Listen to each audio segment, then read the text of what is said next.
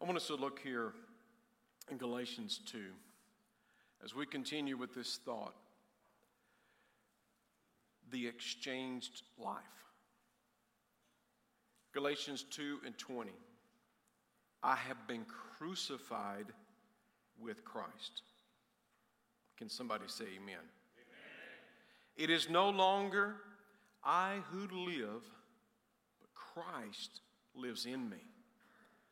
The life which I now live in the flesh, I live by the faith in the Son of God, who loved me, gave himself for me. I do not set aside the grace of God, for if righteousness comes through the law, then Christ died in vain. I want to say to you, and we'll get to Ephesians 2 in just a little bit, but as you look to God's Word in life class and trying to earn them or trying to merit God's favor in our life, it's like our children bringing us Monopoly money wanting to pay the rent. Doesn't work. Any work or effort on our part to obtain righteousness and holiness of God without the blood, without the sacrifice, and without the Spirit of God, we fall woefully short of the goodness of the Lord. But we see here that God has given us something. He's given us Christ Jesus himself as he came and he lived and he died. He rose again the third day, and then he was seated at the right hand of the Father. That we've talked about, and we see how that the blood deals with our sins, plural, S-I-N-S, plural. The sins that I have committed in my life have been dealt with by the blood of Jesus. God has forgiven me. He has forgiven me. He has forgiven you if you've accepted his sacrifice, his blood sacrifice as being enough.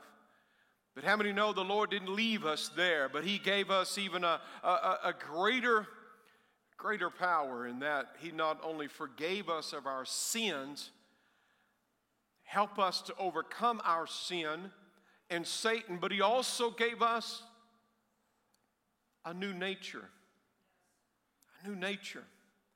And the cross deals with my old nature. Because how many know when you enter into life with Jesus Christ, you have a new commander-in-chief, the Spirit of God. But it doesn't eradicate the old man. He's still there.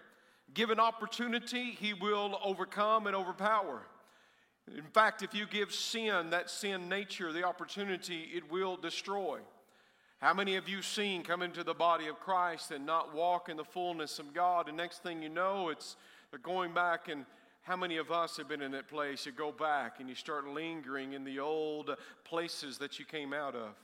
You start entertaining the old thoughts that you had put under the blood. You go back to those places, and next thing you know, the sin that you thought you were over is now reaping havoc in your life because it's very much alive. But see, the beautiful thing is God has given us the power to overcome the sin nature by giving us a new nature. And he has given us the power to overcome self, as we have talked about. But here we have been studying the exchange life, being a life that comes from being in Christ. We talked about last week and the week before how that we are in Christ. We have been buried in Christ. In him we have been buried. We have died to self so that we can arise in Christ. But if we have been buried in him, and the example we gave was this, our families have gone through wars. Your ancestors have gone through wars. They have gone through plagues. They have gone through famine. But how many know that if they would have died, you would have died with them? If all of my misdealings and the car wrecks that I was in and the infections that attacked my body when I was a child, if I would have died then my children would have died with me, and my grandchildren would have died with me. So you say, how do we die in Christ? Because when he died, if we accept his sacrifice, we have all died in him. But if we have all died in him, then we are also risen with him. Now we have a new nature in Christ. But the point I want to get to today, is found in Ephesians, the 2nd chapter. I'm going to begin reading here in the 4th verse. But God, who is rich in mercy. In fact, he is more than a multi-millionaire, billionaire, trillionaire. He is rich in mercy because of his great love with which he loved us, even when we were dead in trespasses, made us alive together with Christ. By grace you have been saved. And raised up. Notice there, we've died in him. That we're raised up together. And made us sit together in the heavenly places in Christ Jesus. That in the age to come we might show the exceeding riches of his grace and his kindness toward us in Christ Jesus. For by grace you have been saved through faith, and that not of yourself. It is a gift of God, not of works, lest any man should boast. There's no boasting that we can take for our salvation. It is only by the blood sacrifice of Jesus Christ that we can merit salvation. But I want you to notice something there. Do you agree with me that the Word of God is infallible, it's immutable, it is perfect, it is absolute, the Word of God is true? Would you agree that God's Word is true? In the Word, he says that we have been buried with him. Do you believe that? Do you fully comprehend that? Trying to grapple with this thought process. Do you believe that you have risen with Christ if you've been buried with Christ? That power that worked in Jesus Christ to raise him from the dead, guess where it's resident now? It's in the heart of the believer. It's in the heart of the church. So when you get to that place and you're thinking, man, I can't do this, guess what? You can't. But the one who raised Jesus from the dead can, and he is right there with you. And so now you die to self and so that you can live to Christ. That the power of the resurrection of Christ, the reason I don't walk in the sins that I used to walk in, or the nature that I used to walk in, is not because I am able, it's because I trust in the one who has enabled me not to do those things. So I can't boast about it. I can't boast about anything that is accomplished. All things that are good came from the good God who gave his good gift to me and to you. And so there's no boasting. So if I have been buried in Christ and I have been risen in Christ, I must also accept that I am now seated in Christ. How is that even possible? He is seated at the right hand of the Father. And yes, and so are we. And so are we. Now, as we look at that, let me prove this point further with more scripture. Hebrews 10, verses 12 through 13. But when Christ had offered for all time,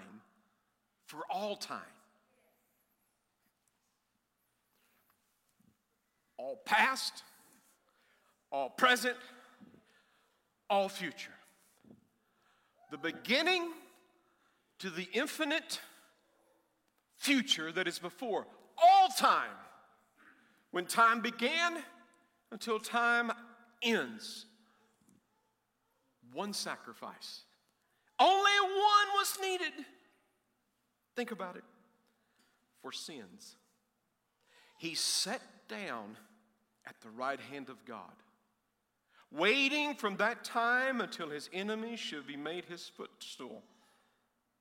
Hebrews 12 and 2. Looking unto Jesus, who the author the one that wrote our faith, and also the one who finishes our faith, who for the joy that was set before him endured the cross, despising the shame, has sat down at the right hand of the throne of God.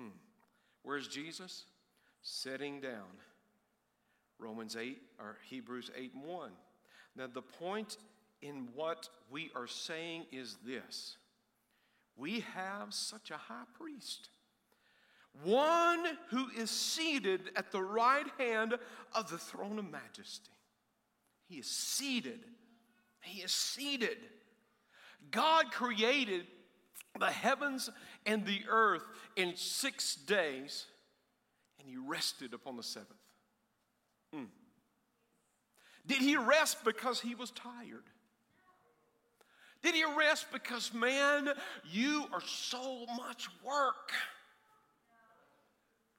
Did he get so exhausted in all of his imagination? He just sat upon his throne and he spoke, and the worlds came into existence. The sun, the moon, the stars, the galaxies, plant life, water, habitation. He did all of that in 6 days. Oh, Gabriel, Michael, I'm going to take a nap. I'm wore to a nub. No, he never even went to sleep. He never sleeps. He never slumbers. He is never weary. Know you not that the God that we serve, he never tires. He never is weary. He is never weak. So why is he sitting? You don't sit down when the work to be done. You sit down when the work is finished. If I ever find anybody sitting while the work needs to be done, I think, get up. I used to have a little business I had on the side, and they called me the warden.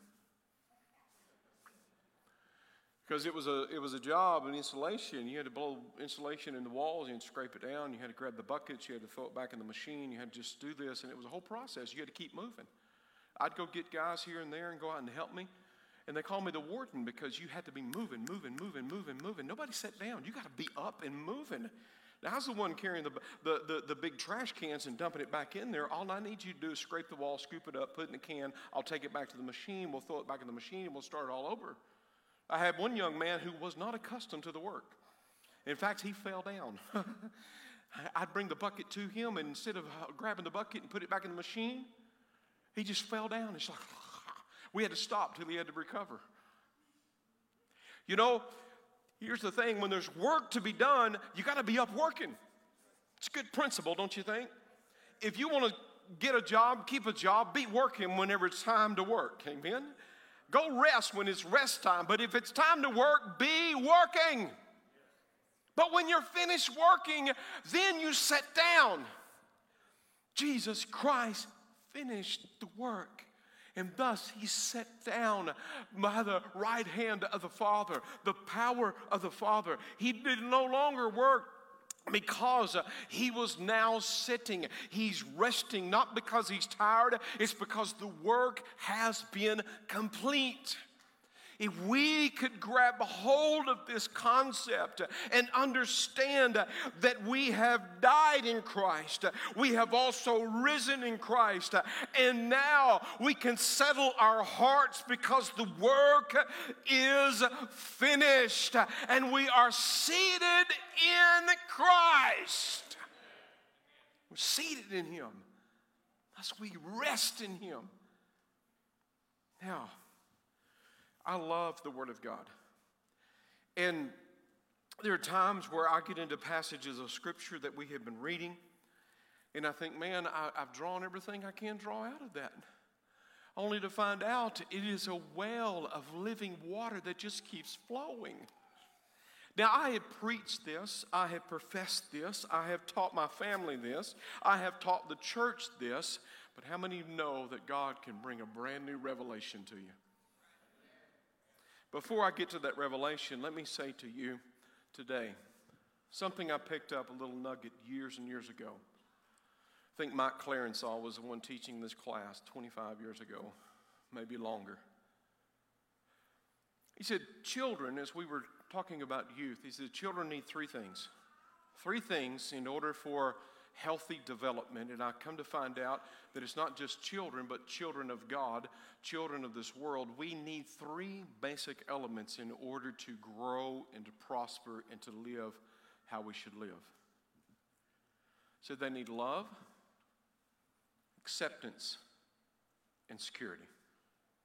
If you look up, you can see the psychological breakdowns, and you can see the developments of things as you look at studies online and different things, and you'll see the little pyramid and all that. But on the baseline of that, every person has to have their physical needs met. We've got to eat. We need shelter. We need those things. Those are our physical basic elements. We got to drink water. But you got to survive on more than Kool-Aid. You got to have some water. You got to nourish yourself. You got to eat. Depends on what we eat. It depends on how healthy we are. But we all have to have the basic elements, right? But beyond that, we've got to have love. We've got to have acceptance, and we've got to have security. When the enemy entered the garden, he tempted Eve and then beguiled her and Adam, and then they partook of sin. Nobody was after. He was after to thwart and distort the love, the acceptance, and the security that they had in God. If you do not feel security, then what do you feel? Insecure. You feel timidity. You're intimidated. If you don't feel secure, then fear begins to grip your heart. Some of you walked in here today and that's where you're living. You don't feel security because of the things going on around you. It's been disrupted. Your normal routines and the things that you were able to control and the comfort level you had in the environment and the world you live, but now everything is in chaos. Thus, your security has been torn down, and now you start to feel insecure in your heart. And then we see acceptance.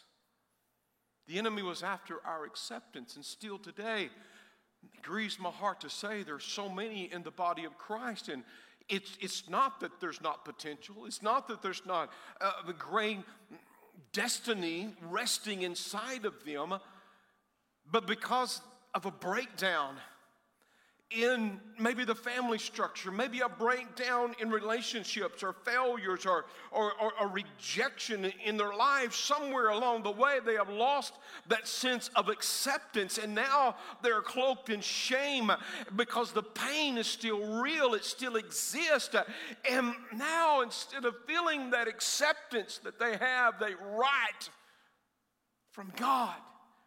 They feel that rejection. Feel that place. And then all of a sudden we lose love. If I don't feel love, what do I feel? I feel hatred, dislike. Oh, preacher, I don't feel hated by people, but you feel you're a burden. You're burdensome. You're at a place and you feel like that you're not wanted. What is that an absence of? It's an absence of love. You're not feeling the love. Then you don't feel accepted. Then you don't feel secure. But the Lord showed me something in this passage, and this is what I have taught. This is what I have professed. This is what I tell my children. This is what I tell the church.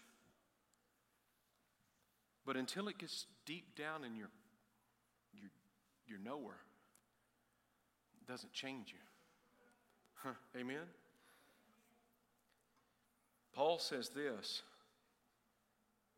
and this is where we find our rest. That we're not trying to curry favor anymore. We're not trying to work out our shortcomings. We're not trying to feel accepted. We're not trying to feel secure. We're just resting in Christ. What is it, preacher? Spit it out. Okay, you asked for it. The life which I now live in the flesh, me.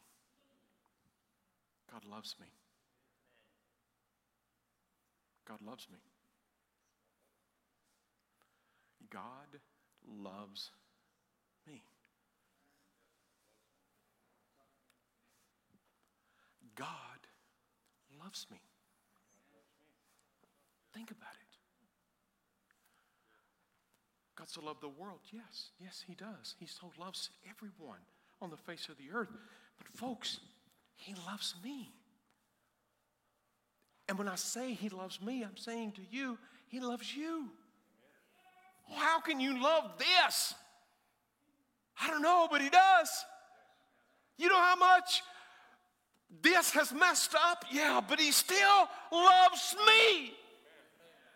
He loves me more than I love my family, my wife, my grandchildren.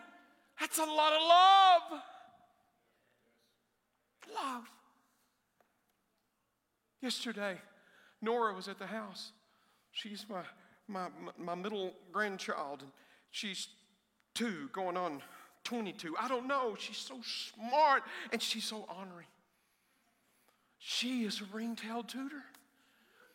I'm telling you what, she was in there and they heard me screaming from the kitchen, and because I was in the living room with her, and she's got the table. I'm just catching the lamp as the plant is falling off in the floor, and dirt is going all over Nani's new carpet. It's everywhere. Numerous corrective spankings when she was little. Is paying for it twice over. Little Miss Violet slammed her hand in a drawer of the coffee table. Now, she's the 10-month-old. I looked at that and I was waiting on the scream. I couldn't get to her in time. And she looked at her finger and she went, oh. And then went back playing. I thought, oh, Hannah, you're in so much trouble.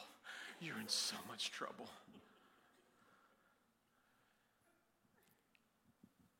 But with my grandbabies and my children and my wife, I would give gladly my life. Why? Because I love them. And no matter what they do, where they go, how they perform, how they don't perform. Why? Because I love them. But my love for them is not even comparable. My first child, Lainey, who leads our worship here, in case you didn't know, this beautiful child, looks like her mother. She is my eldest. When she was born, my first thoughts when I looked at Lainey, when I seen her for the very first time, I said, oh my gosh, I did not know love like this existed. I didn't know that love existed, that I would do anything for that child. And then we had Hannah and Jacob, and now we have grandbabies, and it's the same love that doesn't diminish, but it continues to grow. But the moment I felt that for her, God spoke to my heart.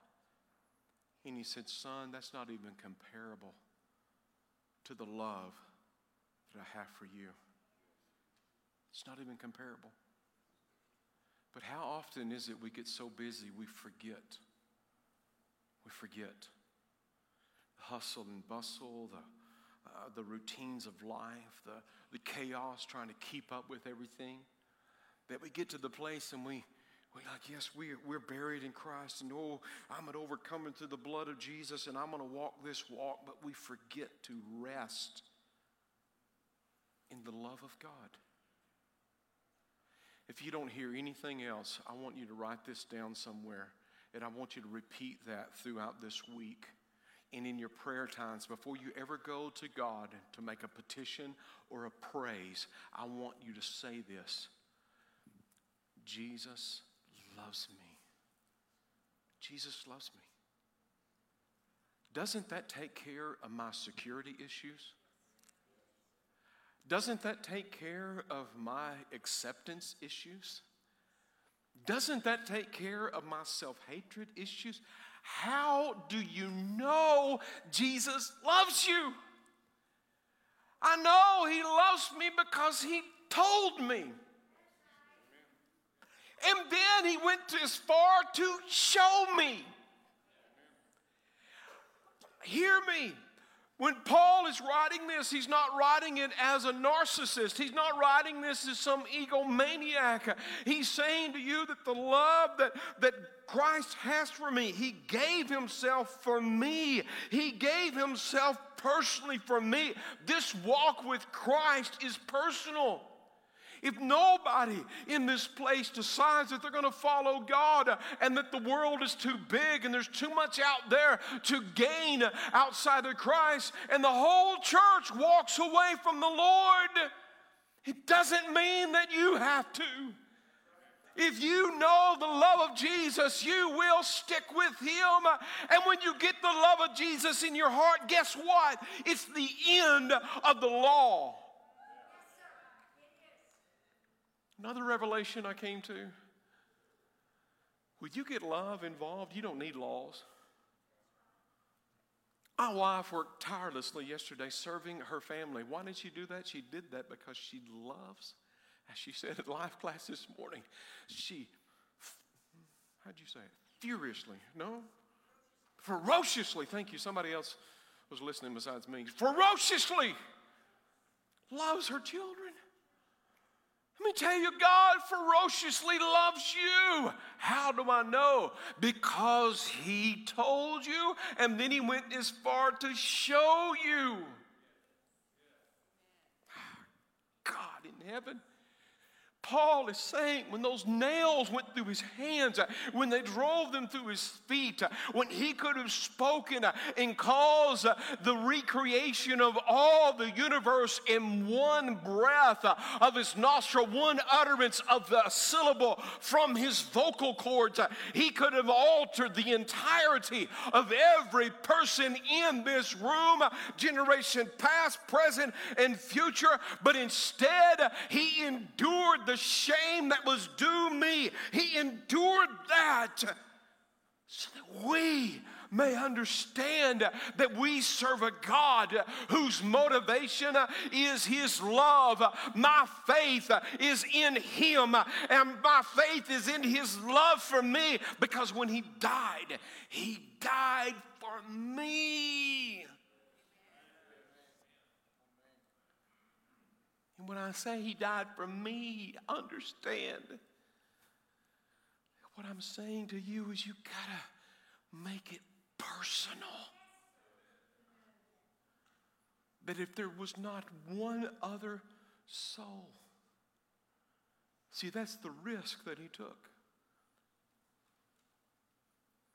That even though he gave everything, he still left man with choice.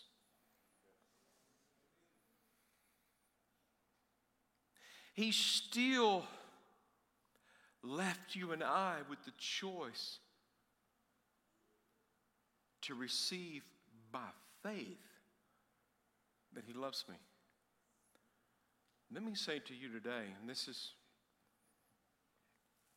one of those horse pills, self-hatred that clothes your inner man. This self-hatred that is, it defines you. It says, we think that insecurity is the new measure of humility. No, humility is not thinking less of yourself, but it's thinking of yourself less. It's understanding that God himself is your all in all, your everything. He is your God, and he loves you. And when he was nailed on the cross, he was nailed for you personally. He took all of my sins past. He took all of my sins present. He took all of my sins future, and he nailed them to the cross. He did that for me. He did that for you. Why did he do that? He did that because he loves you. God loves you. God loves you. God loves you. God loves me. Now, if he loved me that much, I come to realize he accepts me. And I take security in his finished work. When you get to the end of the law, you have stepped over into love. There's only one motivation that would cause the righteous Jesus to come, and to endure all that he had the power to change it off and to change everything and to alter. Yes, Jesus loves me. Yes, Jesus loves me. Oh, doesn't that just feel good? Whew. Jesus loves me. Stand if you will. Oh, Father. There's been some lying propaganda that's come from hell. He was hell-born, hell-spawned, to bring about a destruction in the lives of children of God and in the world. That is, that the things that happen to you, it's because God doesn't love you. I've heard those voices. If you was better preacher, more people would listen to you. You'd better look and be more people looking at you. If you was just better at leading and communicating and organizing, and then, you could do a whole lot more, but you're kind of useless.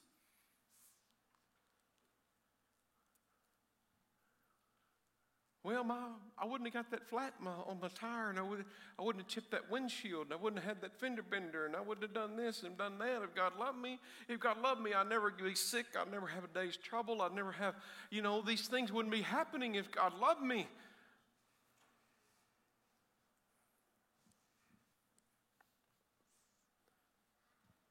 How many know that's not God?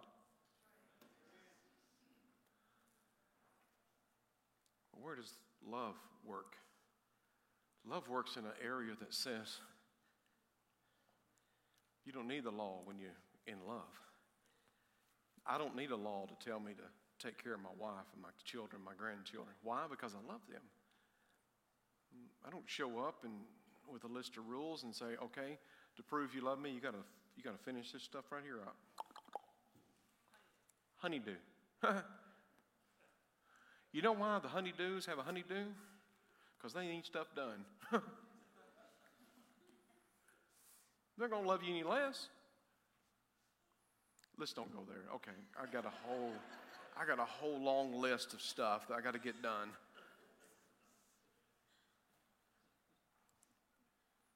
But let me ask you, how much different would your life be if you truly believed, truly believed that God loves you? Father, we come before you today. We live in a world filled with hurt and pain and shame. We try so many ways to find acceptance. Wrong relationships, wrong motivations. We try to find, Lord God, security in things that just never make us feel secure. The favor and applause of people. And Lord, we feel an overwhelming sense many times of being a burden and unwanted by others' responses. And Lord, it doesn't change your love for us. Lord, I ask today that there would be a revelation. Let it begin in the heart of the church, and let it ripple out into those around us, that you love us individually.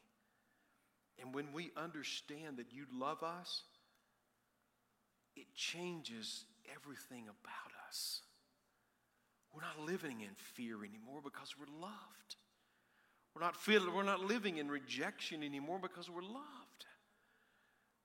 We're not a burden, Lord God, to anyone because we're loved.